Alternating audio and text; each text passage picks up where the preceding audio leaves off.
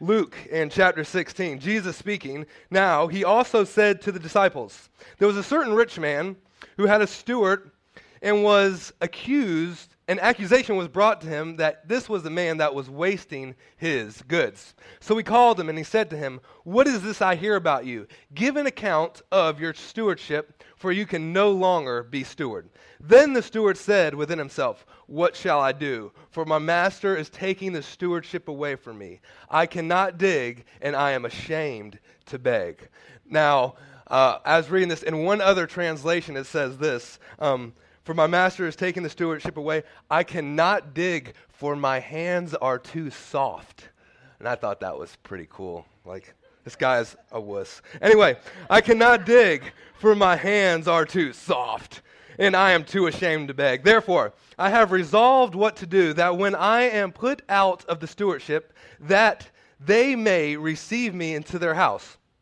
So he called every one of the master's debtors to him, and he said to the first, how much do you owe my master? And he said, 100 measures of oil. So he said to him, quick, take your bill, sit down quickly, and write 50. And he said to another, how much do you owe? And he said, 100 measures of wheat. And he said to him, take your bill and write down 80. Which if I was this guy, I was like, wait a minute, you just told him 50. Why, me 80? But that's what he said. And so the master commended the unjust steward because he had dealt shrewdly. And that's right, we read this right. The master commended the unjust steward because he had dealt shrewdly. For the sons of this world are more shrewd in their generation than the sons of light. And I say to you, make friends for yourselves by unrighteous mammon. That's such a weird word, mammon. Say that fast 4 times. And when you yourselves fall, they may receive you into an everlasting home.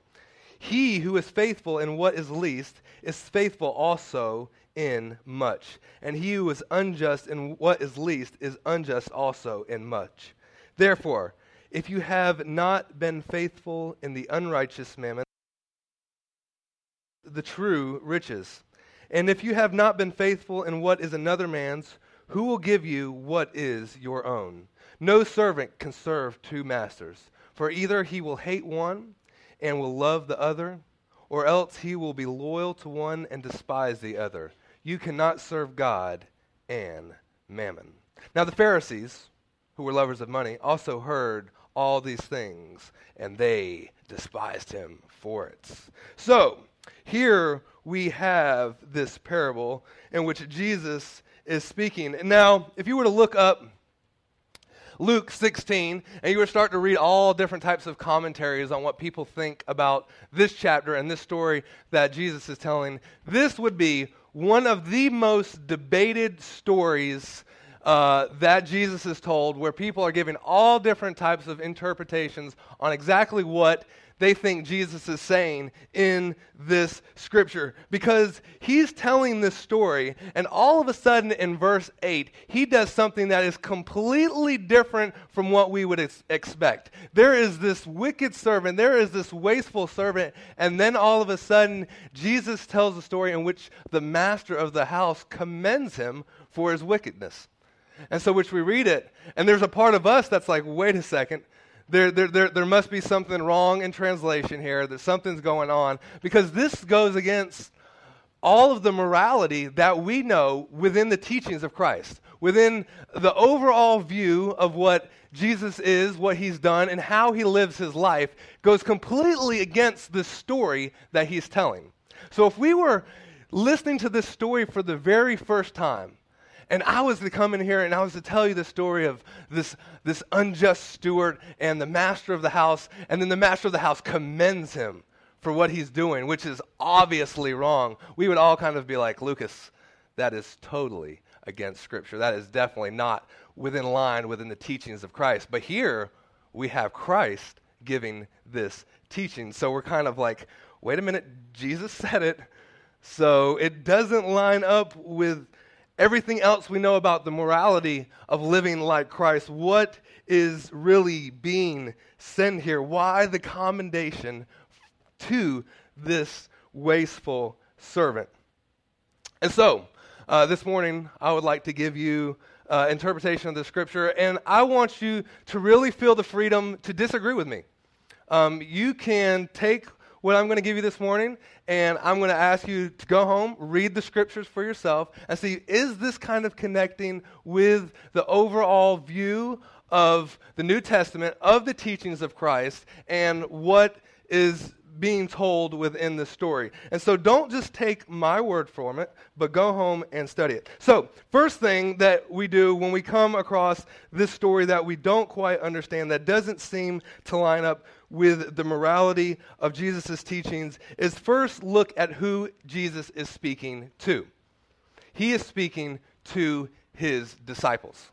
He's not talking to the crazy person out there. He's not talking to the Pharisees. He's not talking to the sinners. He is talking to the disciples, the ones that are following him. Now, there's a wide variety of people that are listening in and hearing the conversation and listening to the story of Jesus, but his main audience is his disciples. And he said to his disciples, this is the audience in which he was speaking. So, to be a disciple in the first century was no small thing.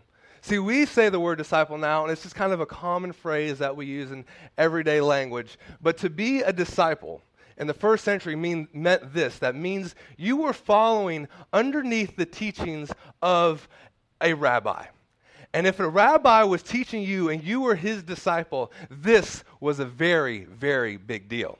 You see, the rabbis were kind of like the superstars of the day. There was no cable television. There was no ESPN. So whenever a rabbi came into town, he came in with his teachings. People would gather and they would listen, and you wanted to be a disciple of this rabbi. You wanted to be underneath his teaching, and you were not just learning from him, but you were learning to be like him. You were learning to be like your rabbi. And so this is the kind of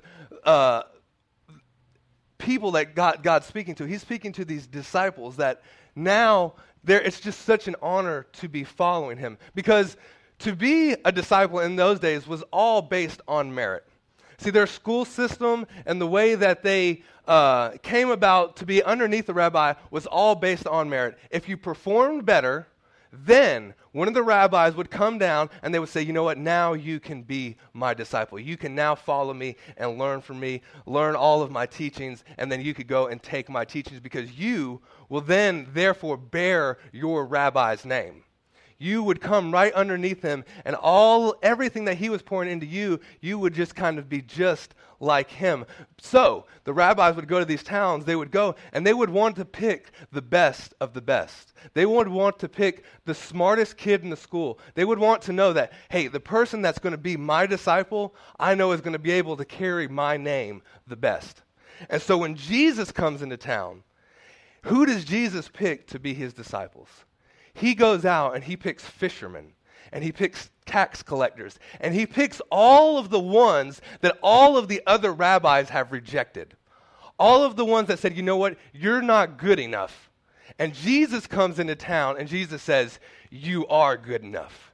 You can be like me. You can be like Rabbi Jesus, which means teacher. You could be like your teacher. And so these that are now following him are this kind of rejection from society that Jesus has brought to him, and he begins to tell them these stories, and they're learning and they're listening to him. But there's a problem. Here in first century Jerusalem, corruption has infiltrated what as we would kind of call the church, as they would have their temple and their way of learning, how they would go on their Sabbath, how they would learn from their rabbis, how they would learn from their teachers, how they would learn from the scriptures. There was a certain corruption that had taken place. And the teachers of the law had began to take all of the scriptures and twist them for their own benefit. And Jesus warns us time and time again in Matthew and Luke and all these scriptures of be careful of those that are supposed to be teachers of the law, for they're taking and they're taking and twisting it for their own benefit. Now, there's a famous ancient story that takes place at this time in first century Jerusalem. And the story goes like this. There are these two rabbis that are walking down this road. Now, they're walking down the road on the Sabbath, and they are headed to a certain place to study Scripture. As they're walking, there is another man that comes and sees these two famous rabbis and decides, you know what, I am just going to follow closely behind them and listen to their conversation and see what I can learn from them. So he's following closely behind them on the Sabbath, and they're walking. Now remember, on the Sabbath, you can do no work. So as they're walking, they look, and he sees off into the distance that there is a priest in his field. And the priest is working, and he is plowing in his field, and he looks and he turns to the rabbis and says, look, this guy, I know he's a priest, and he's working in the field. He is doing something against the Sabbath. We need to go, and we need to tell and stop him. In which the rabbi looks to the common man and says, well, we can't do that.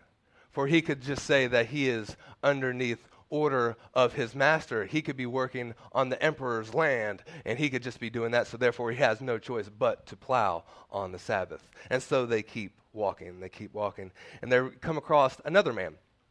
And this other man is pruning in his vineyard. He says, look, rabbis, look at this man too. He is also working on the Sabbath. Let's go and tell him that he has to stop. And to which the rabbis turn and look to him and say, well, he could simply say that he is taking and collecting the twigs to make a basket to use for his oil press. And so therefore he wouldn't be in violation of the Sabbath. And so they walk a few steps further. And then the common man says this. He says, and who can know the innermost thoughts of a man's heart, of whether he is twisting the Scriptures or whether he is weaving the Scriptures? And at that point, he stopped following, and they continued to walk. And the point is this. Here are the leaders of the day, and they're making these, whatever they can to justify their actions. And the common man is looking, well, who knows a man's heart? Who knows whether you're just taking the Scriptures and twisting them to mean what you want them to mean, or whether or not we're weaving them in and out of what they are really supposed to mean. So there's this kind of thought in the day. This would be a famous story. This would be one that people would heard, and they would look to these rabbis. They would look and they would see the corruption. They would see that there were those that just prayed loud prayers on the street corners just to get the attention of men. They would look and they would see all of the hypocrisy inside of what we may call the church. And so they're looking, and now Jesus is telling this story to these disciples. And this is his audience. This is what they're thinking. Now remember, when we read this parable, we're reading something that was originally told in story form. And so whenever a rabbi came from town to town, there's no printing press. Everyone didn't have a copy of the Scriptures. So the main form of getting the word from town to town came in the form of storytelling. So the rabbis would come and they would tell these stories and they would teach the Scriptures. And so whenever you're telling a story, there's certain things that go along with the art of storytelling. There's mannerisms, there's inflections of the voice, there's ups and there's downs. And so whenever you write it, it's a little bit different. Just like, have you ever watched the movie and read the book? There's quite a bit of difference. And so sometimes the movie is way better than the book. Sometimes the book is way better than the movie. It's like music too. Some bands are amazing on CD, and then you hear them live and you're like, wow, you guys are terrible. You need to just stay on CD. And so Jesus is coming to town. So remember, we're reading this, and it's in the form of a story. He is telling the story. So there's certain things that's going on with his voice and influx in his voice. And whenever the translation happens here from the original Greek into what we are reading here in the English, the original ancient Greek in which it was written was not written with there's no punctuation. There's actually even no capitalization in lowercase letters. And so everything that you would read in as this person was writing the story of Jesus, he is writing in all caps all the time, which is the equivalent of, we would say, man, it's just like people are yelling at us. You know, have you ever seen that person that writes in all caps all the time? Like, if you are that person, stop, because it's not that important. Like, just lowercase letters. It's cool. But anyway, they're writing this, and remember, there's no punctuation, so there's no influx. They're just telling the story as Jesus told it. Inside of this setting of Jesus speaking to them, there was this wicked servant. There was this master, and he's beginning to tell the story in the form of a story. So this morning, I'm going to tell you a story much like the one that Jesus did. And we'll see the comparisons. So, this summer, I've started working with my friend Jace, and he is the owner of Lola's Olas. It is a surfboarding, skimming SUP. We give lessons to anybody who signs up. We have surf schools, and it's a blast. We have a good time. And let's say this happens. Jace decides, you know what, Lucas, I want to make you manager of the company. I'm going to be working on these other things. You are going to manage the day-to-day affairs of giving these lessons, of the books, of all the finances, all these things. You are now in charge. You are the manager. Cool. So then I take this company, and I decide, man, the company's doing well. And so I start buying things like, oh, look at this $25 bottle of glacier ice water. That's 1,000 years old. I'll buy that. And so I just start kind of frivolously wasting some of the things. Oh, there's a lesson at 2. Forget about it. And so word gets back to Jace that, hey, listen, Lucas is supposed to be manager of the business, and he is just being wasteful. So Jace comes to me and says, Lucas, what is this? Is it true? Give an account for your stewardship of the business. And I think to myself, oh man, I'm about to get fired. Jace, it's over. He's found out I bought the $25 bottle of glacier water. I don't know what I'm doing. And, but wait a minute, these hands, these are soft hands. I can't do manual labor. But I'm too proud to go out and just kind of beg for it. What am I going to do? What am I going to do? Aha, I have a plan. There's all of these people that owe Jace money. Quick, make some phone calls. Hey man, how much do you owe for all those back lessons? $500? Oh, take your bill and write $250. Next call. Hey, how much do you owe? You got those boards and what? Okay, take that and then mark that down by another 20%. So upon doing this, Jace comes in and he looks at me and he basically does this. Good job, Lucas. If you would have worked for me as hard as you're now working for yourself, you would still have a job. And that is what Jesus is saying to the wicked servant. He's saying, good job. If you would have been so busy about my kingdom and my affairs as you are about your own self-preservation, you would still be manager of this house. So let me commend you. So remember, Jesus is telling this story, and Luke is replying with the story. And so it's not just this likening unto some, but there's a contrast that's taking place. There's a contrast that's saying, wait a minute, this is how the world works. And Jesus even says, listen, the sons of this world are even more shrewd than the sons of light. In other words, he's saying this, you're more faithful with your business than you are with the kingdom. You are more faithful with these things that really don't matter than you are faithful with the things of God. And who can entrust you with what? With true riches. True riches. So all of these things are coming up. And Jesus is really pointing out the contrast between self-preservation and kingdom thinking. The difference between what's mine and yours, and I've got to look out for myself. And now we live into a society, much like first century Jerusalem, where there's this kind of thinking that, man, I have got to look out for myself. If anybody's going to take care of me, it's going to be me. So there's this kind of self-preservation thinking, and the outwork of that, we're starting to see more and more in our society. The outworking of pure self-preservation thinking is we see corruption in our politics. We see greed in our leaders. We see a factory mindset in our companies where it all becomes about profit and the bottom line, and employees become just another number. And then employees become, hey, how could I do just the bare minimum and not get fired? When we begin to just seek our own agenda.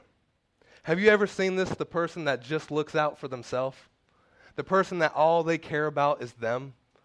Man, they're some smart guys. They will do all kinds of things to make sure that they're going to be okay.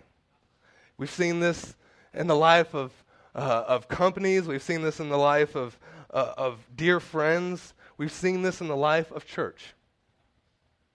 And Jesus is coming in, and he's telling the story. He's like, listen, it's not about this self-preservation mindset. It's about you have been given stewardship over something, and if you would take care of what's another man's, man, you will be entrusted with even truer riches. But sometimes we like to mold everything down, and if we have a good mission statement, that makes everything all right. And the fact is, and I keep relating to companies because in this parable, he's talking about the stewardship of the master's company. But in a lot of our companies, we have these mission statements that make no sense at all. And I was looking up a few of them this past week, and the one that I thought was the most, absolutely hysterical. It'll take you a second to catch on, too. Well, maybe it will. Maybe you're a lot quicker than me. But it was Chevron. Chevron, big oil, gas, all that stuff. And their thing is this: human energy. What? You guys don't sell bicycles or skateboards or anything that takes human energy. You sell natural gas and oil and everything that's already there. There's no human energy at all. And it's like, anyway, it just really blew me away, But we want you to think that it's all about the people. No, it's not. It's all about your bottom line and how many millions of dollars you can make. You care less about the human energy.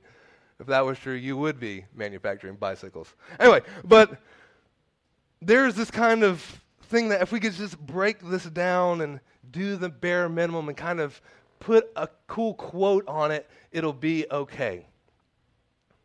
And if we would just stop for a minute, and if we would kind of live out the teachings of Jesus, and which is really do unto others as you would have them do unto you, and we would take this type of mindset to what could I do to help you, I think we'd find that our lives would be enriched a whole lot more. When we find ourselves all about us, life gets really boring really quick. When it becomes all about me and all about this church and all about what I can do and all about how much money I can make or how many people know my name or how big I could get into society or how many ads I can get in the paper or how many likes I could get on Facebook, man, life just stinks. And the less and less it becomes about me, the more and more life becomes amazing. I wrote this quote. I have never regretted doing more than I was told, but I have often regretted doing less and regretted doing just enough. See, I want to live in such a way. I want to be such a steward of what God has given me that everyone that I come in contact leaves having me bettered or enriched their life in some way. I don't want anyone to ever feel like they've given me more than I've given them. It doesn't matter whatever it is, I want you to leave knowing that, man, our family is now closer together. My relationship with Jesus is now tight. I now know more about Scripture than I ever have before. Man, Lucas would just give me the shirt off his back if that's what I needed. And I want you to leave, if I was to die today, I want to leave this legacy of, man, he gave more than he took. And I want to live that life. Just this morning we were talking about this missionary to Mexico. His name is Wayne Myers.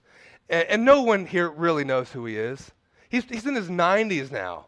And he's been living this life, and he's just given away all of these years. And when we think about this man, and my brother this morning that was just telling me about, he's like, I heard this one message, and it stuck with me through all these years. And probably 30 years later, I heard the same message, and that same message just stuck with me because his life represented one thing, and that he just lived to give. When you were in this man's presence, you left more enriched than when before you met him. Don't we all want to live that kind of life? And so when someone smacks you on the face, turn the other cheek. And when someone says, go 1 mile, go 2. And when you're at your job and your boss is coming down hard, do even more. And these are the teachings of Jesus. And there's this stewardship involved that we are accountable for. Have we been wasting our stewardship? When we do unto others, we are living this life of Christ. But here's the question. If we were to really live without this kind of self-preservation mindset that I've got to take care of me, do we really believe that God will take care of us? That's the real question. Can we live that life?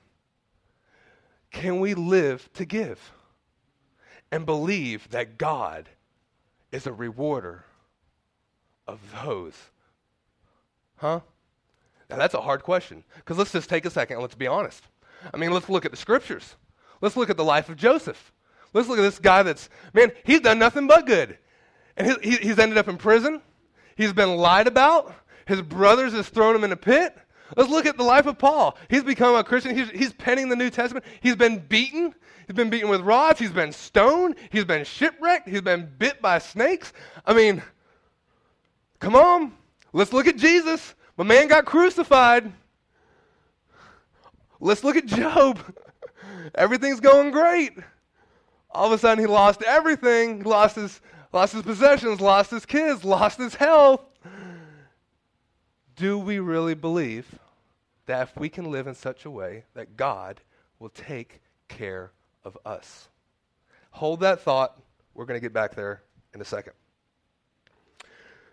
This parable is about stewardship. This parable is about faithfulness. And it's what we do at the low levels that matter. It's what we do in the unseen, the unpraised, the ordinary daily grind. Is that what prepares us for what God has for us? So we love the illusion of the overnight success. There's no such thing. We like to look at the life of David and think, man, if I could be like King David. The reality of King David is he spent years and years forgotten in the field tending to sheep. And the reality is how he tended his sheep is how he tended the kingdom. And that's why God put him there. And if you can't take care of sheep, you can't take care of the kingdom. But we want the kingdom without the sheep. We want to be the American Idol, and we want the rise to fame, but we don't want to pay the price it takes to get there. We want all of the benefits and nothing that it takes to get us to the place that which we can sustain when we actually get there. How we treat the sheep is how we treat the kingdom. You've got to kill the lion, and you've got to kill the bear before you kill the giant. And some of you guys think that you could kill giants, but you've yet to kill your lion. And I know that's a hard thing to hear, but that's just the reality of the scriptures.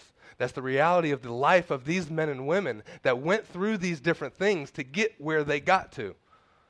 We love to have the end story. We love when Job receives double, but we don't want to go through what Job went through to get to what Job got. We want to run and qualify for the Olympics because we won the local 5K. It takes a little bit more than that. We like the idea of being the big fish in the small pond. The Message says this: if you are not honest, the Message version of Luke 16 says this: if you are not honest with the small jobs, how will you run the store? If you're not honest with the small jobs, how will you run? It's the small starts. It's the daily routine. It's the grind. It's the stuff that people that don't see. And here's the reality: if you are not faithful now, you won't be faithful later. If you're not faithful now, you won't be faithful later. And when I began to study Luke 16 and all of the commentaries that I was reading about this portion of Scripture and what it's talking about, every one of them related the Scripture to money, and how this Scripture is about how this understood it and how he dealt with money. I don't believe that this portion of Scripture is about money at all. I think that this is about what was done with the money. Let me say it like this. I think of money as irrelevant. God, let me get it in a,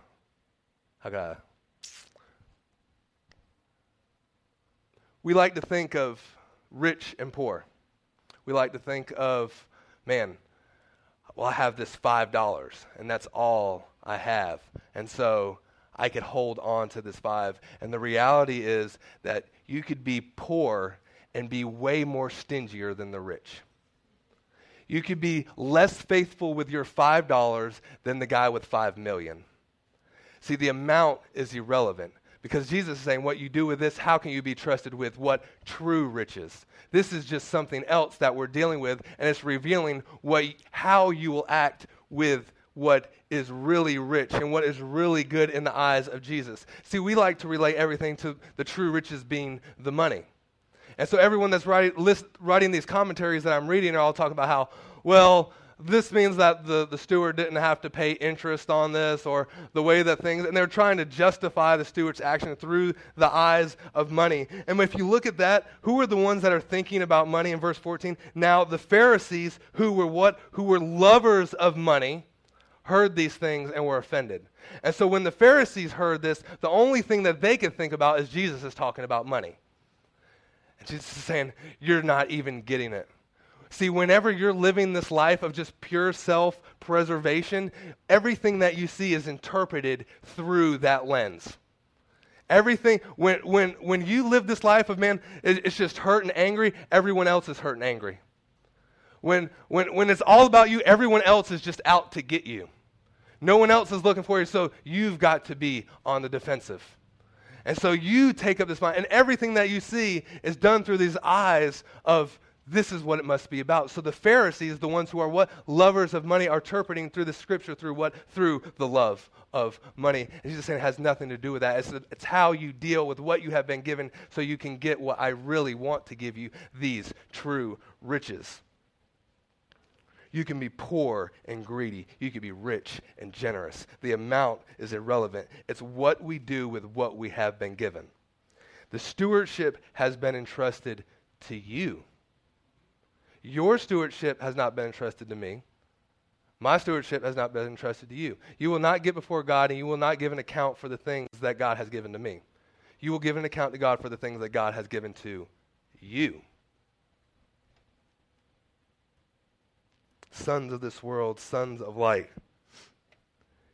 And what he's saying here is, it's a shame that the sons of this world, the ones that are out living only for themselves, are more apt, more cunning, more able to still produce these results than these over here that are supposed to be living for the kingdom.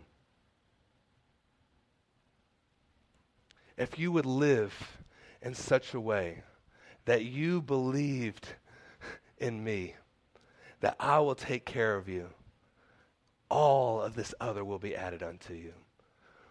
He who is faithful with little will be faithful with much.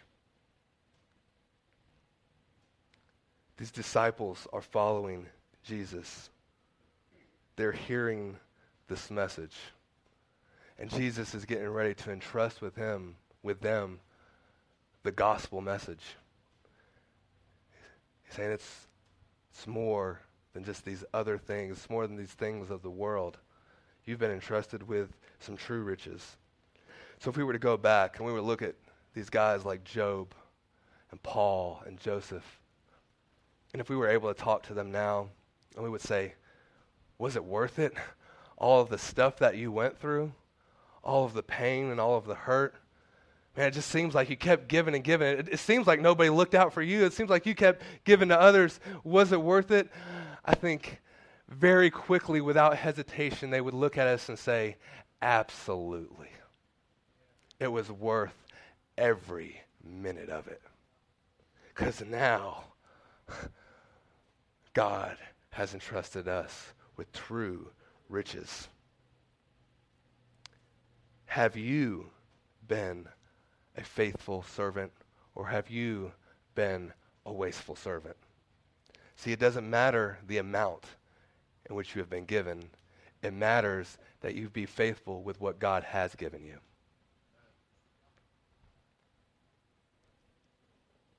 Let's close our eyes for a moment.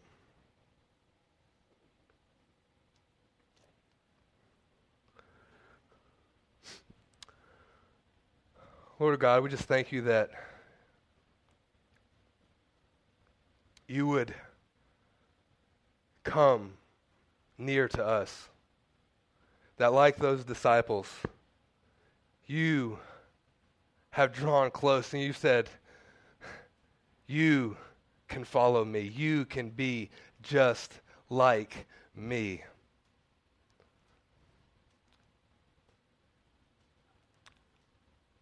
Lord God, for each person in this room, for the stewardship that you've entrusted to us, for those that have been or are married with husband, with wife, with children, that we would be faithful in our stewardship, that we would be faithful in these true riches, that we would be faithful as believers in the gospel of Jesus Christ to now go and make disciples of all nations. Lord, that we would first be Christ in our homes, that we would be Christ in our community, that we would be Christ in our workplace. Lord God, whether you've given us just a little bit, whether right now it feels like we're just in a desert with a bunch of sheep and we've been forgotten, Lord God, that we would be faithful with where we are at right now. Whatever stage we're at, whether we have $5 or $5 million, Lord God, that we would be faithful with our stewardship. And Lord God, for that thing that's inside of us, that self-preservation monster that just says we've got to look out for ourselves, we've got to take care of number one, we've got to do more to look out for us. Lord God, just wipe that out of us. Lord God, help us to live in such a way that we would just give more than we would ever receive.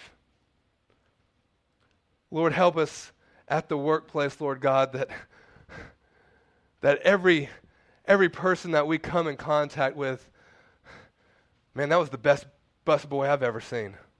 That was the best checkout clerk I've ever had. That was the best surf lesson I've ever gotten. That was the best salesman. That was the best truck driver I've ever met in my life. He went the extra mile. This has been a presentation of Coastal Vineyard Church, a community of faith, hope, and love. For more information on who we are and how you can support future podcasts, visit us on the web at www.coastalvineyard.org.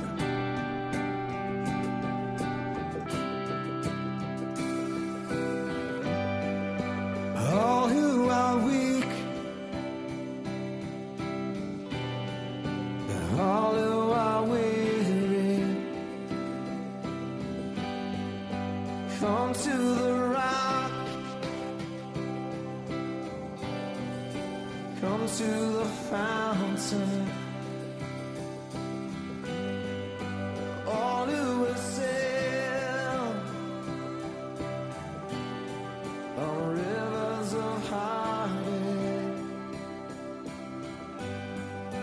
come to the sea. Come